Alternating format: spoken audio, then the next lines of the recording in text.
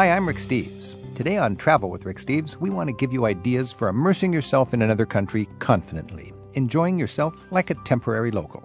Today, we're boldly embracing our fascinating world. Guides from Sweden and Turkey join us with practical itinerary suggestions for two completely different destinations.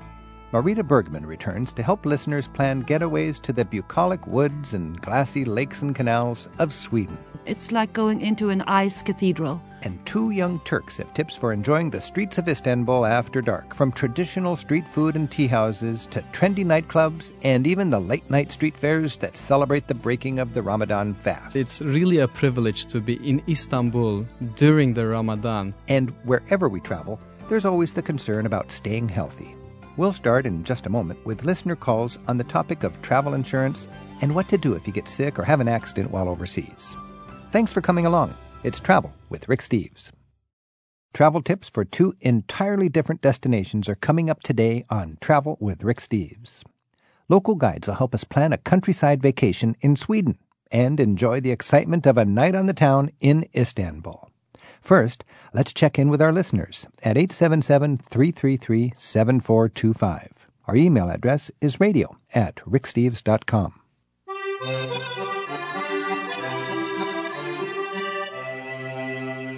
And David's on the line in Athens, Georgia. David, thanks for your call. Hey, Rick. How you doing? Doing well. Good. I just wanted to get your take on two related questions I had. First one was, how do you handle medical needs? And specifically, I mean emergencies and getting medicine. And then additionally, do travelers from the United States need to carry their private insurance cards with them when they travel abroad? You know, my understanding, David, is if you have insurance here, health insurance, you should find out if it covers you overseas, and if it does, how do you handle that? Generally, it's an out-of-pocket expense overseas. You get the proper documentation, and you take it home, and you're reimbursed.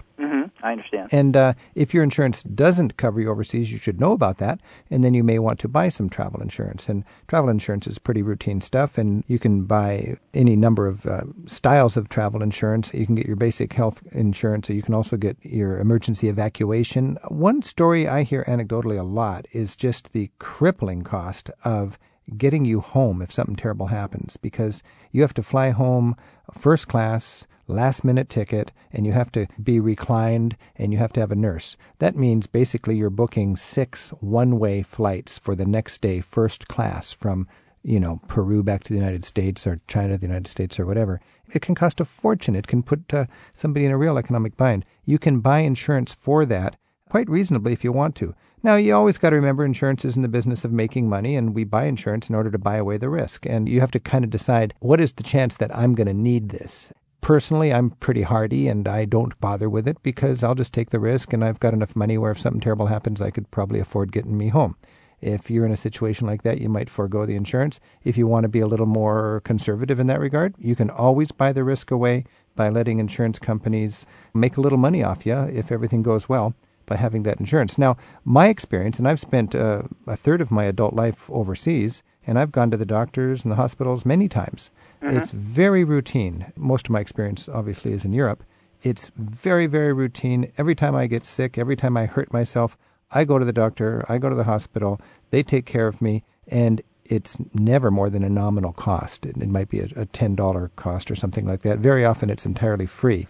Sometimes I feel bad about it. I want to pay something because I've consumed this and I'm not paying their taxes. And they're so proud of their health coverage. They've got it's a big discussion in America right now. And anybody who's got European friends knows the Europeans like their system. There's nothing socialistic about it. It's just compassionate and efficient and economic. And it's for the greater good of society.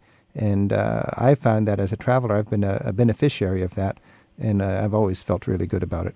So you feel good you're in a country just walking around and accidentally twist your ankle or sprain your ankle or even worse, break your ankle and getting coverage like that or getting service, emergency service or something you don't have a problem with and you feel good about that. I feel very good about it. As a matter of fact, one thing I recommend is if you have, if you're getting sick or if you have a cold or if you've hurt yourself, sometimes for a traveler, psychologically, they're reluctant to go get fixed up. They're going to tough it out. They're going to be a hero. They're afraid of the language barrier. They don't know what it's going to cost. They think they can weather it. and their trip really suffers. And as a tour guide and as an individual traveler, my philosophy is at the first sign of trouble, go get fixed up. Be proactive. By the next morning, you're on the mend, and you've had an interesting experience. Every time I go to a small-town clinic, it becomes one of the highlights of my visit. I'm sitting there with all these mothers and their kids with the broken arms and the coughs and so on, and it's just a very intimate look at this community, and it's just kind of fun because it's on the other side of the world. And you got another taste of the culture. Absolutely. That was a fun part of it. That sounds great. All right. Great. Thanks. Appreciate your answer. Yes. Happy travels. Yeah, take care. Bye now. See ya. And on a related note, Gary in Georgetown, Texas, emails us, and Gary writes, "Don't worry if you come down with a cold or other malady while traveling in Europe. On a trip through Germany in 2007, I awoke one rainy morning at the Gasthof Greifen in Rothenburg ob der Tauber with a bad cold. I felt so bad I wondered whether I could even get out of bed that day.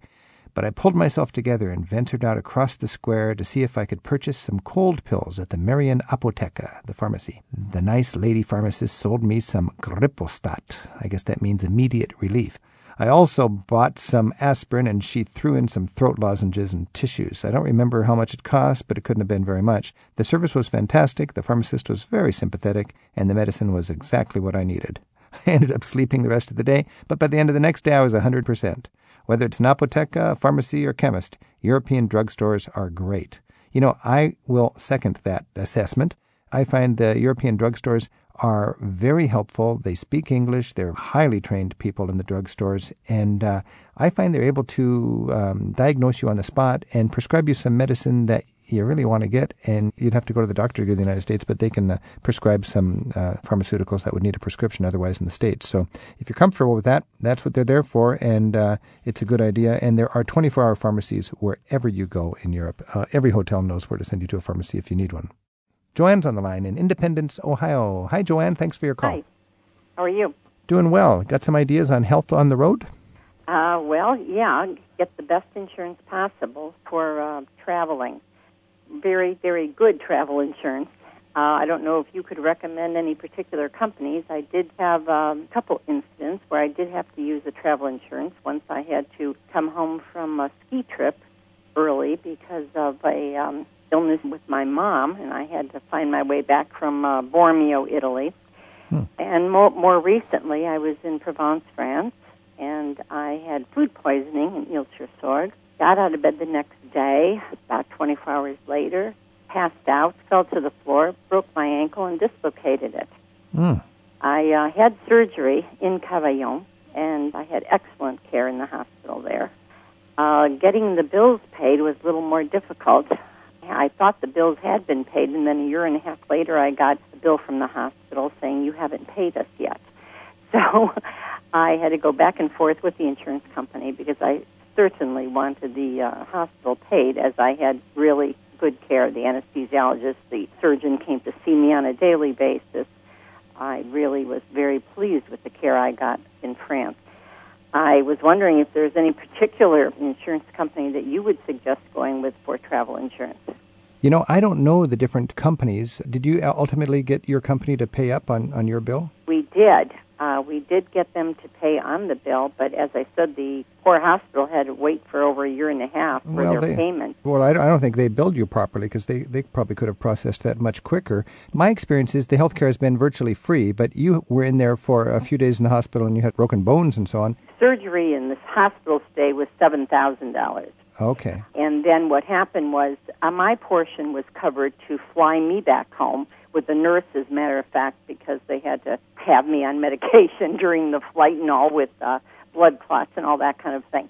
But my boyfriend's flight was not paid for his return, so he ended up paying $4,400. And we realized that was because since we used miles for the air flight, that was not covered under the insurance. But you had emergency evacuation insurance that covered you and the nurse. Yes. My part of it was covered. And that would have been a heck of a lot more than $4,400, I would imagine. Sure, absolutely. Yeah. But to fly him home. Yeah, so you need, if you want that kind of coverage, you're going to have to think about that and pay for it in advance. And, there's a big chance you're not going to need it, but, if you do need it, you're glad you had it. What is your take, Joan, on the situation? Because in France, if I go in and I just need to visit a doctor and get diagnosed for something, it's essentially free. Really? Yeah, because that's of their national healthcare system. You went in and had serious treatment, and you had to pay probably less than what you would have paid in the United States. Oh, certainly. But you still had to pay something. Yeah, it came to almost $7,000, but that was for 7 days in the hospital and the surgery. Oh, wow. Well, that was quite a deal. Oh, yeah. I mean, that would have been just for the hospital stay here in the States, I'm sure. No, that was for the whole thing. So you have memories of the south of France that are unlike anybody else's. I certainly do, but I'd go back in a heartbeat. Good for you. Good for you. And stay away from that one restaurant in Ile-sur-le-Sorgue that gave you food poisoning, because that caused the whole thing. I love France so much that it took me over a year to admit that actually happened. I kept saying I had the flu, but the truth of it was I did have food poisoning. Well, good for you to have a positive attitude about that, and you had a little first-hand peek at French healthcare there. I sure did, but I would say, when you get travel insurance, insure it for the whole thing, even for airfare, even if you use miles, because that's how you get yourself in trouble. And many, many times I've heard people with the same situation you. They were covered for the health stuff, but the flight home really was the catastrophe economically, and you can buy that risk away. Yes. Hey, by the way, during your experience, do you remember, was there much of a language barrier? Because I can imagine being... Well, I speak French. Oh, you speak French, so you're that wasn't a problem for me. But it could have been if you didn't. I mean, I was very grateful that I did speak French. They actually wanted us to go to the bank and wire the money. And the insurance company said, this is the flight, this is when you're leaving the hospital at 2 in the morning. And I said, look, you won't take a credit card, you won't take a personal check, you're going to have to bill me. Yeah. Because I'm not going to stay over longer to try to, and they did let me out of the hospital. Well, that was good. I was so certain that I, absolutely wanted them paid in full. Oh, yeah. So I was a little disappointed that it was such an ordeal to get them paid. Well, that's awfully thoughtful the care was of you. Jessica has emailed us from Chicago, and she says, my husband and I were in France last May, and he fell or jumped off a wall in Carcassonne and broke his heel.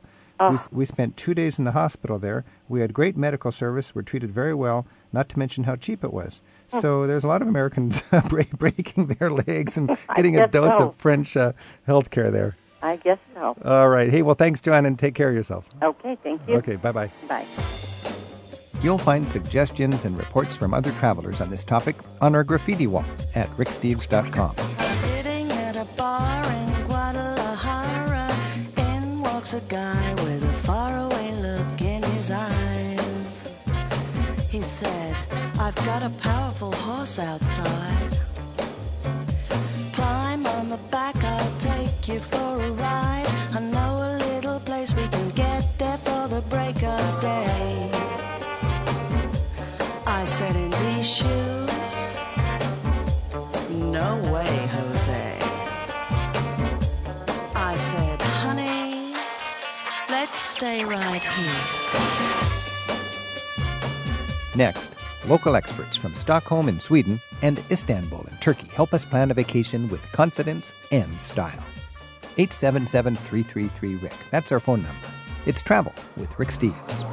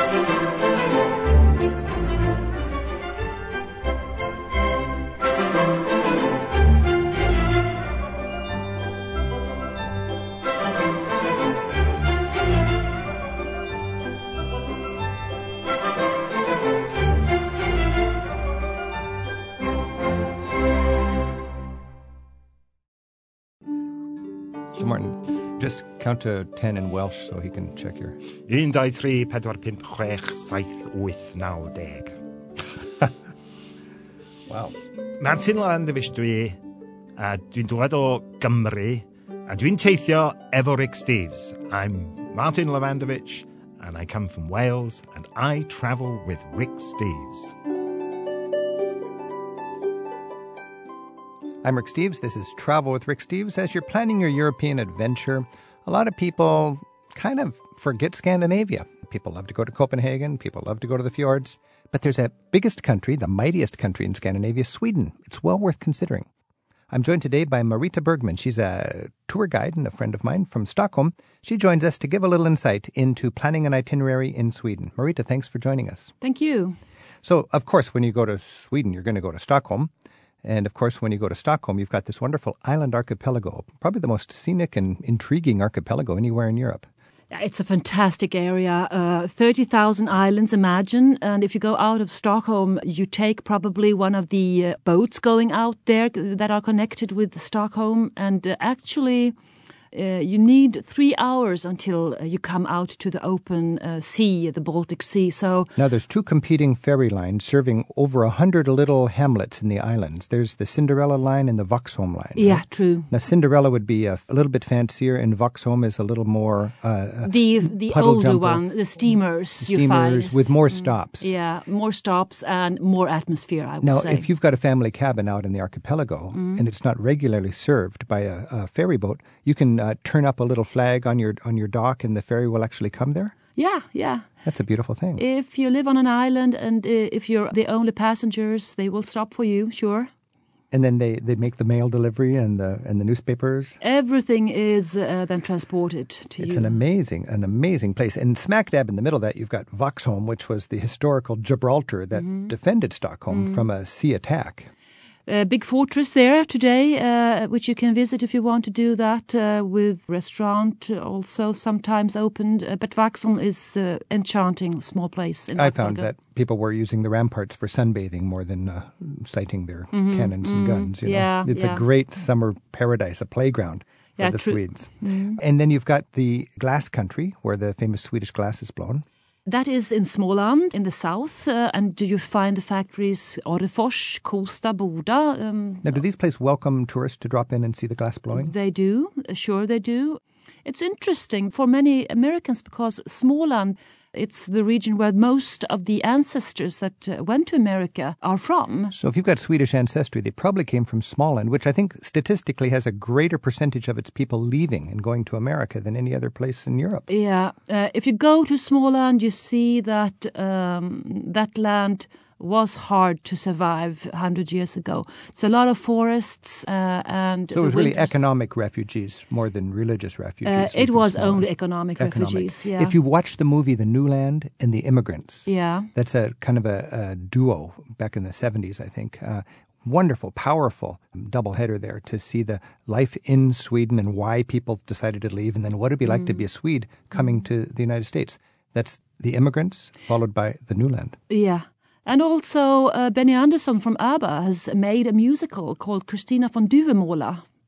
About this story. About this story. Vilhelm Moberg has also been elected to the author that wrote The Immigrants about Christina that left Småland. A fascinating human story. And anybody who's got roots that wants to go back, I find that Sweden is very well organized and very welcoming to Swedish Americans that want to go back and trace their roots. There's a town called Växjö. Växjö, with an Växjö. immigrant museum, yes. Yeah, and upstairs in the Immigrant Museum, you've got all the files where you can trace your ancestry. And the thing is also, it's easy to do that. It's computerized today, and Sweden is the country, well organized, where you can go back to the 17th century with no problem. This town, Växjö, spell it for me. It's very strange. Växjö, it's V, an A with 2 dots on it, X, X, a G, J, a J, and an Ö, O with 2 dots on it. V, A with 2 dots, X, J, O with 2 dots. Yeah. Växjö. Växjö. Växjö.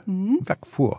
I have friends in Växjö that run a bed and breakfast, and they've got an immigrant's cabin where they take people up in their car and they drop them off with groceries for a week in the middle of the birch forest with nothing around. You get perfect silence, perfect peace and quiet in pristine Swedish nature, and people just love it. Sounds like a retreat. A retreat.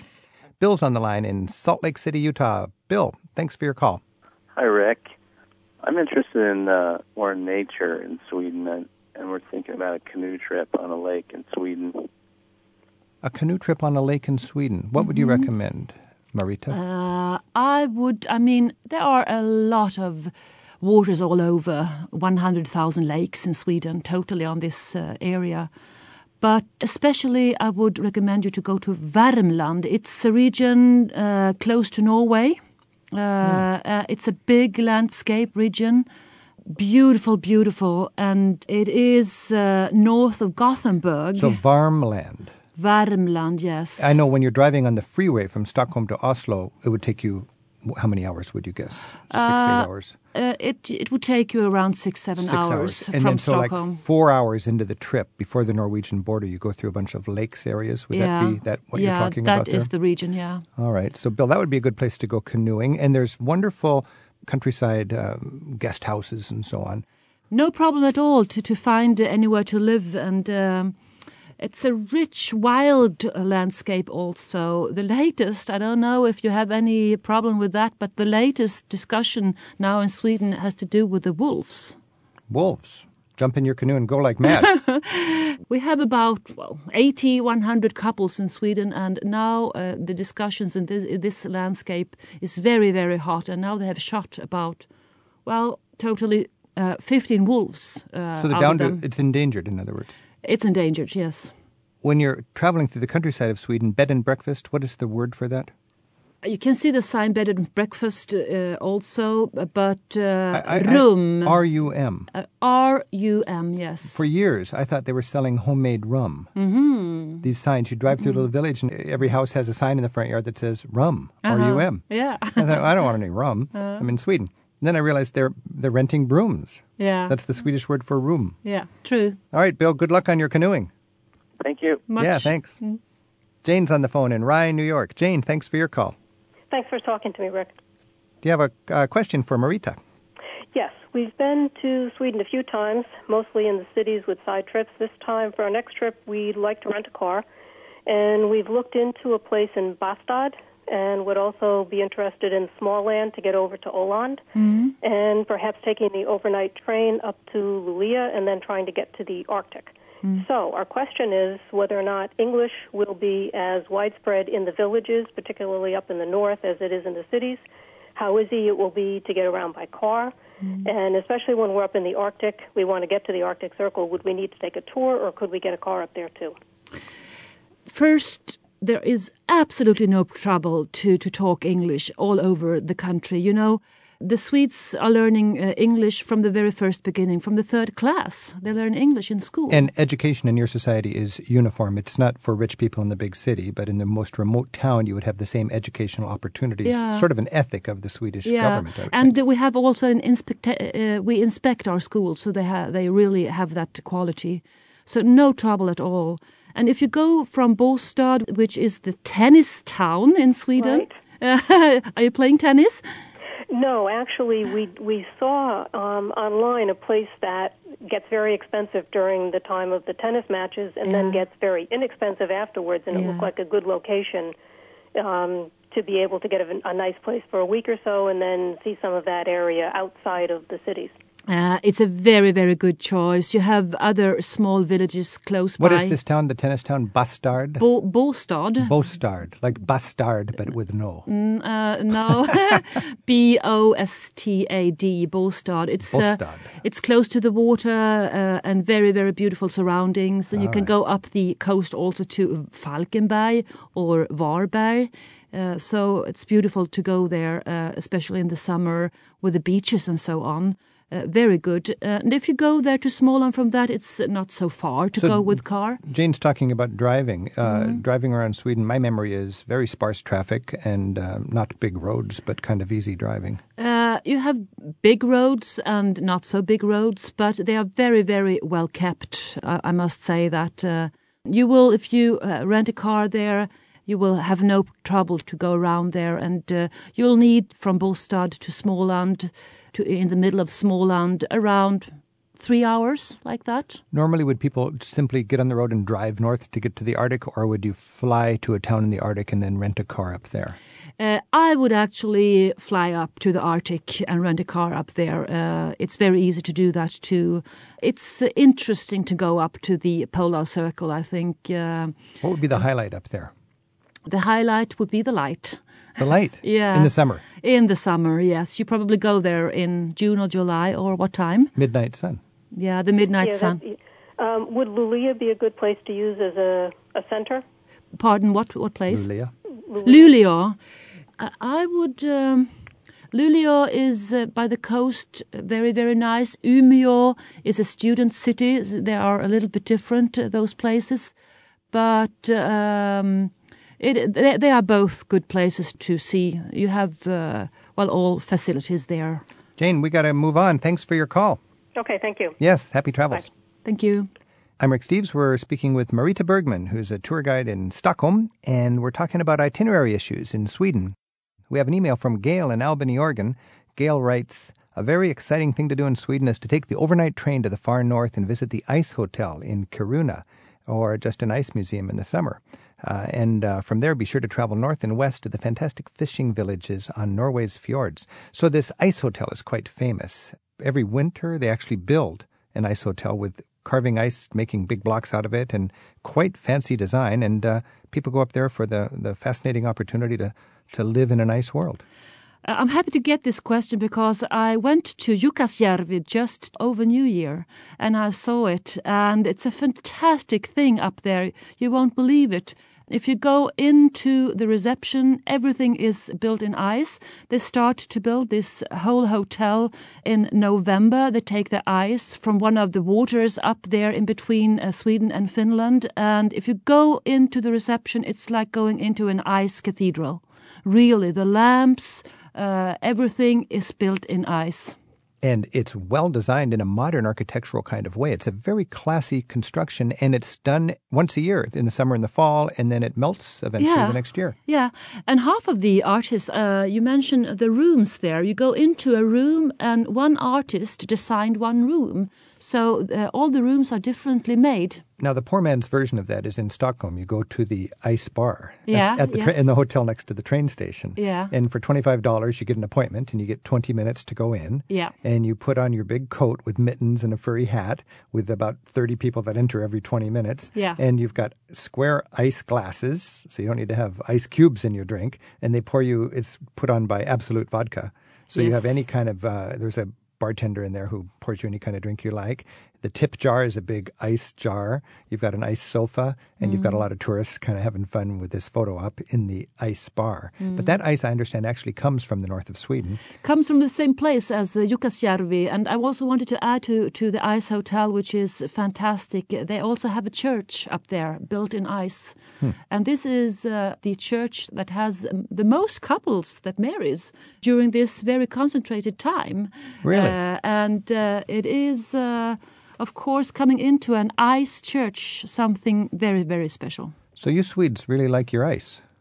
I mean, yes, you don't go to church much, but if the church is made out of ice, you'll consider it. It's beautiful. Yeah, it's beautiful.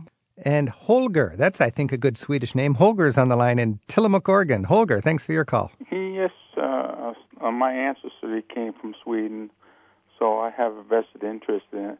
My question is, as a senior, does Sweden cater to seniors like America does? For example, does it give discounts on hotels, or are there youth hostels, but are there hostels for seniors? Because I like to travel by myself, and I like to fly by the seat of my pants, so to speak. First of all, how many generations has your family been away from Sweden, Holger? Oh, about 2. Do you know where your ancestors lived? No, what part? Because the name, my last name has a umlaut, and they actually fled from Sweden because of the religious persecution. That's what I was told, and they moved to Estonia and other places, and so that part of history of my ancestry is lost. Coming myself from Småland, and I have everyone has an ancestor in this part that immigrated And a lot of Americans go there to look up their roots. Okay, but back to your question, Holger, about seniors. In Sweden, what is the story for senior discounts and so on? I can say that I don't know so many hotels that have any discount for seniors, but for sure, transportations all over, you can get a discount for that. But I want to say also to you, Holger, that the youth hostels that are all for all ages have a very good standard in Sweden. Okay. And it's a magnificent also opportunity to meet people in these places also, where also Swedes like to go with in all ages. So youth hostels, if you want to go, they are all over the country. Okay. Yeah. Something on a related note, what you pay to go into the museums is determined not as much by your age as by who's in power, I think. When a different political party comes into power, a lot of times the philosophy is, should the art and culture be accessible or should you have to pay for it, And when the conservative party's in power, all of a sudden you pay to go into the museums. And when the more liberal party's in power, all of a sudden the museums are free and open to everybody. I think in 2006, the moderate party got into power, and suddenly you've got fees for the museums. What's the latest? We have an election now, so that will perhaps change now this year. But good that you mentioned, Rick, that museums, you go into every museum also at a special senior fee. So I want to say that. Well, that's really interesting. All right, Holger, good luck with your travels. Okay, thank you, sir. Yeah, welcome. I'm Rick Steves. This is Travel with Rick Steves. We've been sorting through the many possible itinerary options one would have if they're planning a trip into Scandinavia with a focus on Sweden. And we've been joined by Marita Bergman from Stockholm. Marita, thank you so much. Thank you. Okay, so a getaway to the Swedish countryside sounds relaxing and idyllic and completely doable. Now, let's jettison idyllic and head for a thriving and dynamic megapolis. Up next, two young Turks from Istanbul give us tips for enjoying urban Turkish nightlife, even during the month of Ramadan.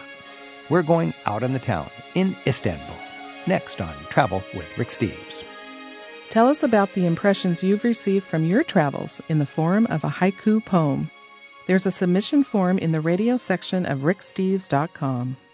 Nancy Weinstein of Seattle sends us a trio of haiku about Scandinavia. Fjords, teal blue waters. Stony slopes thrust heavenward. Norway is awesome. Jumble of Bergen.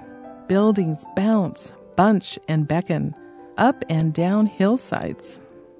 Queen Copenhagen. Copper spires, canals, cafes. Venice, be jealous. And she adds this about her experience in the Cotswolds of England. Hills gently rolling, bucolic streams meandering. World, what's your hurry? Jim Reasoner from Redlands, California, spotted a haiku on a road sign on Canada's Vancouver Island while driving between Qualicum and Tofino a few years ago. Here's what it said. Slower vehicles impeding others' progress, please move to the right. And Audrey Baxter of Austin, Texas, writes us that she's ready for a holiday. Am too distracted to focus on work or home. Need a vacation. It's one of my favorite cities anywhere in the world, and nighttime in Istanbul is especially enchanting. The subtle backlighting of the mosques, palaces, monuments, and ornate Ottoman architecture underscore the grandeur of a mighty city with a proud past. And when the gulls diving through the floodlights cast fleeting silhouettes on the great mosque of Sultan Ahmet, you get swept away. Our guides to Istanbul by night are here to take us beyond the typical old city tourist zone and stroll shoulder to shoulder with locals in this fast-growing city of well over 10 million. Munching a fish sandwich literally right off the boat, kicking the soccer ball with the neighborhood gang, or hopping on the city's new trolley line, you realize the thrill of visiting Istanbul has little to do with museum going. Taylan Taşbaşı and Golkap Kashim, thanks for joining us today. Thank you. Thank you. People call me Alp sometimes. Oh, that's easy. Altan Taylan. Okay, thanks for joining us. Okay, you got a visitor coming to Istanbul, and I imagine you guys are out late at night. Yeah. What are the highlights of Istanbul? What if you want to make the scene, where do you go? What do you do? Well, first thing that you should do, take people to Istiklal Street, as you said. Istiklal Street is the highlight, it's the center. It's the core of the city. Yes. Istiklal, Istiklal. Means Istiklal. independence. Independence Street. Yeah. Okay. It's a boulevard with a tram track in the middle, altogether a mile long. And the Golden Horn end is pretty close to the old city, and it's very easy to get there. All you need to is just go down the seaside and find the bridge, walk on the bridge. And there's a beautiful funicular, we call it, tram there. You take it. And you take the tram up to the top, and then you've got this big boulevard stretching out before you. This was the Western community back when Istanbul was very Eastern looking, the capital of the Ottoman Empire. This was sort of the enclave for the embassies and the Christian churches and so on were there. And today it is really, could you say it's a nightlife center? It is, yeah. All those Art Nouveau, Beaux-Arts buildings today are converted to nightclubs and restaurants and outdoor cafeterias. It's a really pleasant place to hang out. It seems like in the cool of the evening hours, people have an appetite and they sort of eat their way through the wonders of Istanbul. What are some of the edible highlights of Istiklal Caddesi? I would definitely say the flowers market. You sit, you order a calamari and a beer. That will be a lovely snack for the afternoon, which I usually do it with friends who are visiting Istanbul as one of the highlights. Or just, again, stroll around in the flower market or behind flowers market, fish market area. Tünel district. Kokoreç. Wait a second. Don't leave the fish market without kokoreç. Alp, what's all this kokoreç? Exactly. Basically, kokoreç is sheep intestines. Ooh. Don't mix it up with the cockroach. Cockroach? Cockroach. No, it's much better than a cockroach. Yeah, it is much better than cockroach. Well, it's sort of the local haggis. It is Scottish haggis. Yeah. And but the Turks I know they're just evangelical about a good kokoreç, not a bad kokoreç. In some places, how do you choose a good kokoreç place? You need to know the place exactly for sure, and you also need to go to this flower passage. And there's a row of kokoreç shops, kiosks selling kokoreç. So they're bullseye. You won't get bad kokoreç there. If you see Turks eating there, it's probably okay. Yeah, exactly. Now, it's got the sheep intestine, and that's grilled, and it's also got tomatoes and green peppers and different seasonings in it. Yeah. Nice. Yeah. Okay, I just had my kokoreç. Now I need something sweet. What's next? Let's go beyond that. If you're in the area, in the neighborhood, you should have raki and balık. Raki and balık, those two is a kind of a cult. But that might be much more appropriate for evening type of... Yeah, right. Evening. A little more classy. Yeah. Oh, classy, I see. I see. So kokoreç is street food. You're right. And then you're talking about... Sitting down. And ordering your... Raki. Now, raki is like the Turkish ouzo. Yeah. You're right. Anise, it's spirit. It's like a licorice alcohol or liqueur. But the good thing about the fish market is that you can choose your fish from the fisherman selling the fish, and then you get the restaurant to cook it for you. With the heads on them. With the heads on them. Yeah. And you sit and order your rakı, as you said. And after a while, there comes these gypsy street musicians. The street musicians come in, yeah. They're with their drums and instruments. They come around and you just give them a little tip, $10, $15, and they're going to be with you next to your table for 10, 15 minutes and will give you nice entertainment. I think a great way for a tourist to get into the evening scene and socially is to know how to play backgammon and go into a tavern. And Turks just seem to all know how to play backgammon. Yeah, if you look at the history, it's a Greek invention, Greek game, but we Turks play better, of course. Let's not get into the history. It goes way back, like 8th century BC. Some says Persian, right? Well, shortly, it's a very, very old game and tradition, but we love to play it. And Definitely. It's played in the coffee houses where only men hang out. Young people do really like to play backgammon today. Everyone thinks that it's only old people sitting in the coffee houses and playing backgammon, but young people do like to do it. With water pipe. With water pipe. And there are so many non-smokers enjoying the water pipe, by the way. Oh, yeah. I play around with this water pipe, this nargile thing as a travel writer and a tour guide, and it's because Americans have this big discussion going on with different kind of smoking. But here it's so innocent, it's innocuous, and you're just enjoying the smoke of these dried apple or different herbs, but there's no tobacco, no drug with it. No. It combines with that backgammon. You mentioned only the men go to the tea houses and play backgammon. But if some of the tea houses, yes, only men. But what if a tourist woman, if she had reasonable social skills to have some fun with this, if she wanted to go into there, oh yeah, they're very welcome. She would be made more than welcome. It's not a kind of discrimination. No, she'd be a some hero. men just want to be together with the other men and use their slang and swear sometimes. Be a truck driver for a day, maybe. So that's why. But could a tourist woman go in and not be in trouble, and they would probably enjoy her company? No trouble. No trouble. And she could play backgammon with a strange man. If she knows. And even if she doesn't know, because if you gather around, if you don't move immediately, somebody will move for you. Exactly. And they will all want to teach her how to play. It might be funny. It might be very funny. Yeah. In fact, they'll probably still remember her. Yeah, probably. I'm Rick Steves. This is Travel with Rick Steves. We're talking about nighttime entertainment in Istanbul. And I'm joined by Gökalp and Taylan, who have a lot of fun after dark in Istanbul. Our phone number is 877-333-7425. You can email us at radio@ricksteves.com.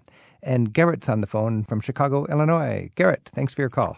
Oh, hi, Rick. Thanks for taking my call. Yeah. I was lucky enough to be in Istanbul during the start of Ramadan in 2007, and I had quite an eye-opening experience. While the restaurants were kind of subdued during the day, as soon as the sun sets, there was an almost carnival-like atmosphere in the streets and the parks around the old center. There were, lights everywhere. The mosque was illuminated, and all of a sudden there were food stalls everywhere selling sweets and snacks. They even had a temporary stage where they were putting up live entertainment. So it was an eye-opening experience, which to me as an American, I was thinking, Ramadan was this purely somber and solemn and austere occasion, but to the contrary. So I was just wondering if that sort of celebration goes on for the rest of Ramadan, or if it was just in the beginning. Alp? First of all, I'd like to say that it's really a privilege to be in Istanbul during the Ramadan. Like he said, that all the food stalls and all the light and entertainment going on the streets. Oh, that's right. Yeah. So it's really, really nice. After Ramadan, the type of entertainment is actually changing. So that's a special type of Ramadan entertainment. Oh, you hear this medieval times military band playing on the street. You have this very classical Turkish, old Turkish style traditional music performed around. So Ramadan is all about Islam and Turkish interpretation of Islam and the reflection this to the art. And it's a family time, I find. Late at night, the whole family's out, the children, having great times in the restaurant. And Garrett, it's funny, a lot of tourists think, I don't want to go to Islam during Ramadan because nobody's eating all day long. But boy, they party as soon as that sun goes down. And I think it's a great time to be in Istanbul, Thailand. And that party continues till 5 in the morning, actually. Yeah, it really does. You can find people out there. Yeah, I found that out. You may not sleep very well, but I find it's a great time. And I was in Istanbul just a year ago, and I remember I was tired after a long day of working on our TV show, and I just thought, I'm going to take a walk around the block. And what was very touristy earlier that day was now all the tourists were home in their hotels, and the local people were filling the Hippodrome. And yes, exactly. Yeah.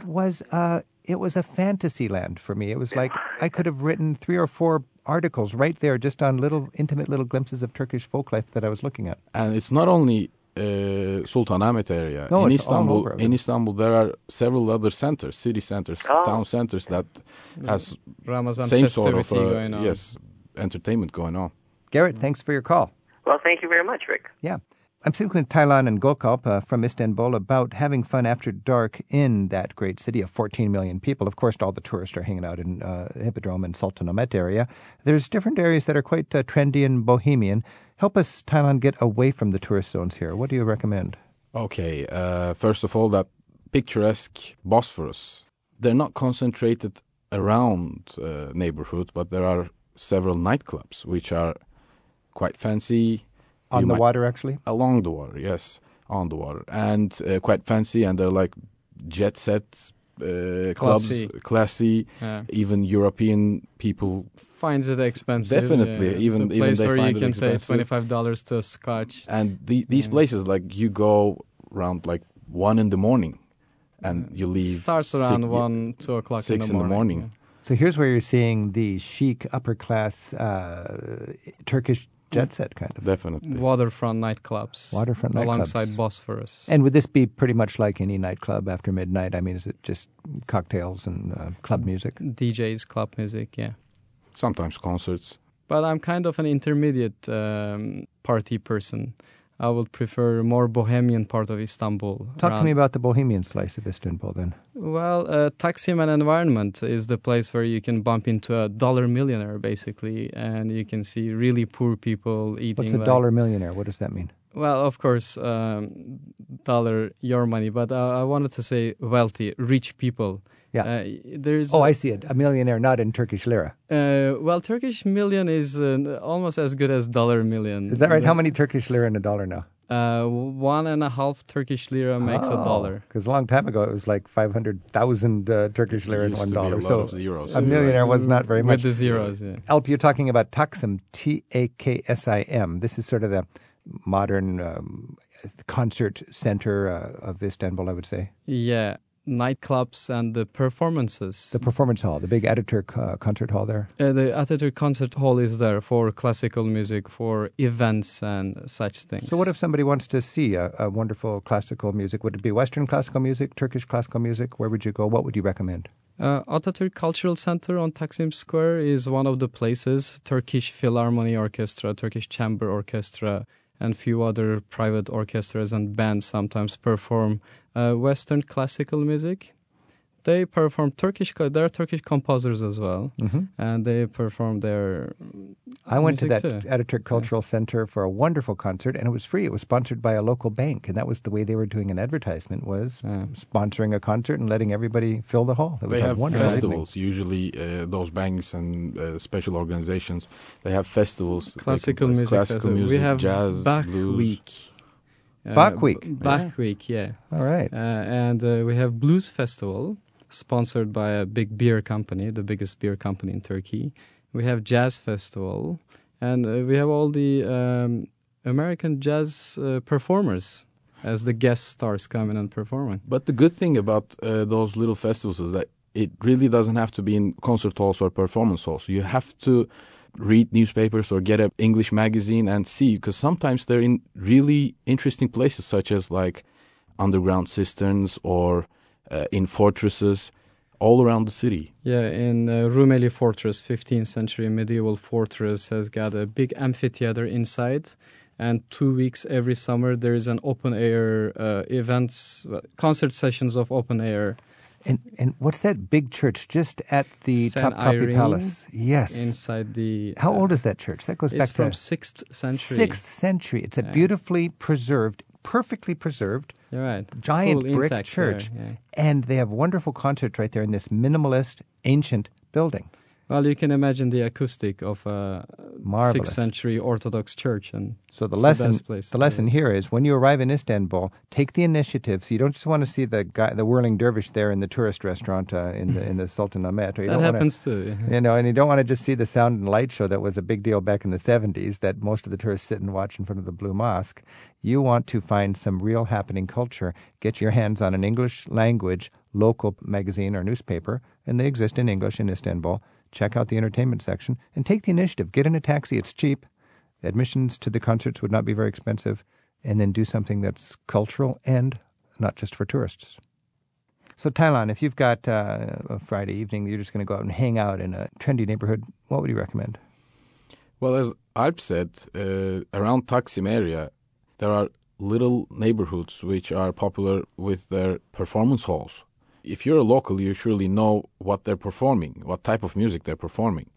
There are some clubs that performs electronic music, DJs from all around the world that comes. There are printed schedules. They're usually you find them printed schedules around in the street, around the Istiklal Street, or rock bands, alternative bands, Turkish rock bands.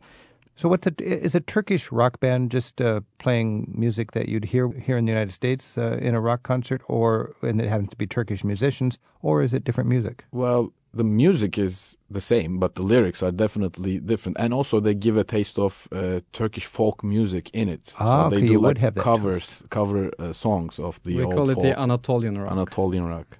And the instrumentation, would it be the same as in America? Same. just with an Anatolian twist. Lyrics with more sorrow inside and more like fado. It doesn't have to be that sorrow. Sometimes they're cheerful too. Cheerful ones too, yes. So, but you got that Anatolian heartland, that the little bit of depth of your culture coming across in the modern rock scene. It's a bit fusion culture, you're right, mixed up with the Western music, Western style, but there are fans of it in Turkey. Yeah, Turkish rock. It started in 1970s, actually. It started becoming popular, this type of attitude, like folk music into rock. Right now, they're so good in it that... we can say the same thing for jazz, too. Yeah, exactly. We have for Oriental jazz, type of jazz. You're right. Yeah. All right. And some of them are famous and known in the United States, too. Some of the jazz bands in Turkey. Well, one thing, to get back to your question, is that around in Istiklal Street, you can go into one bar or a performance hall or a pub, spend some time, listen to music, and then come out, and right next door there will be another interesting place. So you can go into 10 different bars. 10 different music. And 10 different music and thousands of different people that you will see. That is the good thing about around Istiklal. Everything is concentrated. That's what I'm going to do. That sounds like the fun thing to do. Go to Istiklal and do a little series of bar hoppings where you get different kinds of live music, different kinds of local clientele, and, of course, enjoy some local food and drink. Taylan and Gökalp, thank you very much. And let's finish off with each of you teaching me one little phrase that would be helpful when I'm out and about after dark in Istanbul. Taylan, what should I know how to say in Turkish? I would say, hadi içelim. Hadi içelim. Means, let's drink. Hadi içelim. Yes. And Alp, what would I say? I would say, Efes kaç para? Efes kaç para? How much is Efes? How much is Efes? Efes is the local beer, right? Yeah. Efes kaç para? Exactly. That would be useful. All right. Hey, we'll see you after dark in Istanbul. Gökalp and Taylan, teşekkür. And thank you. Thank you.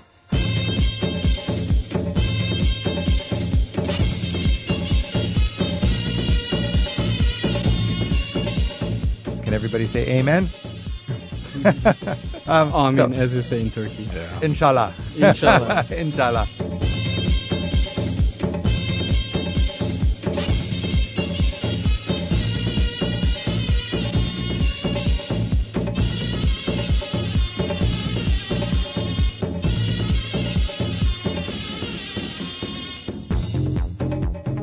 Travel with Rick Steves is produced by Tim Tatton at Europe Through the Back Door in Edmonds, Washington. Thanks to Cheryl Harris for reading today's haiku. You can send us your original travel haiku or a short essay about where you live. Details are in the radio department at ricksteves.com. And join us again next week for more Travel with Rick Steves.